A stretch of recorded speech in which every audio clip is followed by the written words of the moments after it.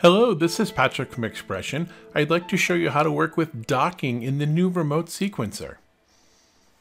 I have the remote sequencer open here, and what you're going to see right now is I've got what I'm going to refer to as a default layout. And what this really means is if I came up to the docking menu on the main toolbar and I click Reset Layout, it's going to ask me to reset the docking layout. Are you sure? I'm going to say yes. And what it's going to do is it's going to put the channels that it knows about on the list on the screen, and you'll also see that there's a spot for a linear rundown, the take item inspector, the preview, and scene manager. They're kind of jumbled around. And what this is all based on, if you remember, I'm going to take off my remote sequencer for a second. I'm going to go into a gateway, and I'm going to show you my configurations for channel groups.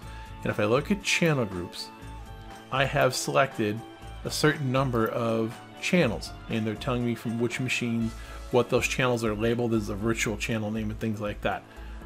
These are channel assignments, or channel groups I should say. Now that's what it's going to look for here. So if I come back up top and I look at the main toolbar, you have file, docking, rundown selectors. You'll see you can select your gateway, and I have my Apex News gateway here, and then my channel group. So if I choose PCR2, I would have a different set of channels available to me than I have in PCR1. They look fairly the same, but I really have two different things. Each one of these channel groups is slightly different. I'm going to go back to my PCR1, and that's what it's going to show me. And it's also showing me the channels with graphics in them because I've got a rundown selected. And that kind of gives me some good visuals, but I want to talk about the docking. That's really what we're here to talk about. You can see that I've got all the panels here. And I'm going to take, for example, this linear gateway, and I'm going to click on the toolbar, or the title bar I should say. I'm going to click and continue to click. In other words, I click and hold, and I'm going to drag it. I want to take this and put this next to channel 4. So I'm going to drag it, and what you'll see is a docking assistant will pop up, basically. This little 4-way sign that you're going to see right here. And what this means is if I take my panel and I'm going to click on that right side button, it'll put it to the right. If I put it to the top, obviously top, left, or bottom.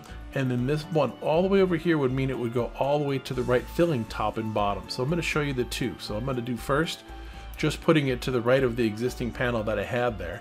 And now I'm going to do it again. I'm going to take it, I'm going to put it to the far right. And what you're going to see is it goes top to bottom. Now this is all depending on how you want to set your own layouts up. Because remember, you've got a lot of other things here. You might want to take the scene manager, for example. Some people will dock it all the way to the left and let that fill in. And you start to see, I'm working at a 1920 by 1080 monitor. It starts to fill up pretty quickly. It depends on how you're going to work. Some people don't really need all the real estate for a lot of these channels. So again, like all the other menus in panels in Expression, there's a little pin in the corner that if you click it, it unpins it, or undocks it, I should say. It's still there. I'm going to take channels 1, 2, and 3, I should say 2, 3, and 4, and I'm going to unpin them. And you're going to see that they are now up top, and when I hover over the little title for each one of those channels, you can now see that I'm going to get them spilling off onto my screen. I may be in a circumstance, for example, where I don't need channel 1, for example, but I'm really concerned more about channel 2, because channel 2 is my lower third, so I may want to pin that in my linear playlist here so that I can see both the full linear rundown, the entire show, and then just my lower thirds in case I need to make a last minute change. I'm going to come back here, I'm going to take my linear playlist, and I'm going to grab its title bar, and I'm going to put it to the right of my channel 2 list. I'm going to take my up next preview, I'm going to click on that, I'm going to drag and dock it to the right of my take item inspector. I'm actually even going to take my scene manager. I went too far here. I'm going to grab my scene manager in this title bar, and I'm going to put that to the left of my take item inspector. And then I'm going to grab the scroll bar, or I should say the bottom of the frame window here, and I'm going to put it down about yay far and move the take item inspector one up so that now when I click on an item or I type a number in, I now can see a preview of the graphic.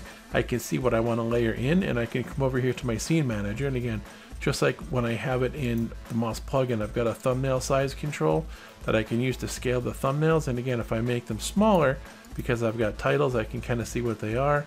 And again, I can do list view and I can do thumbnail view, which is what I'm just toggling through here.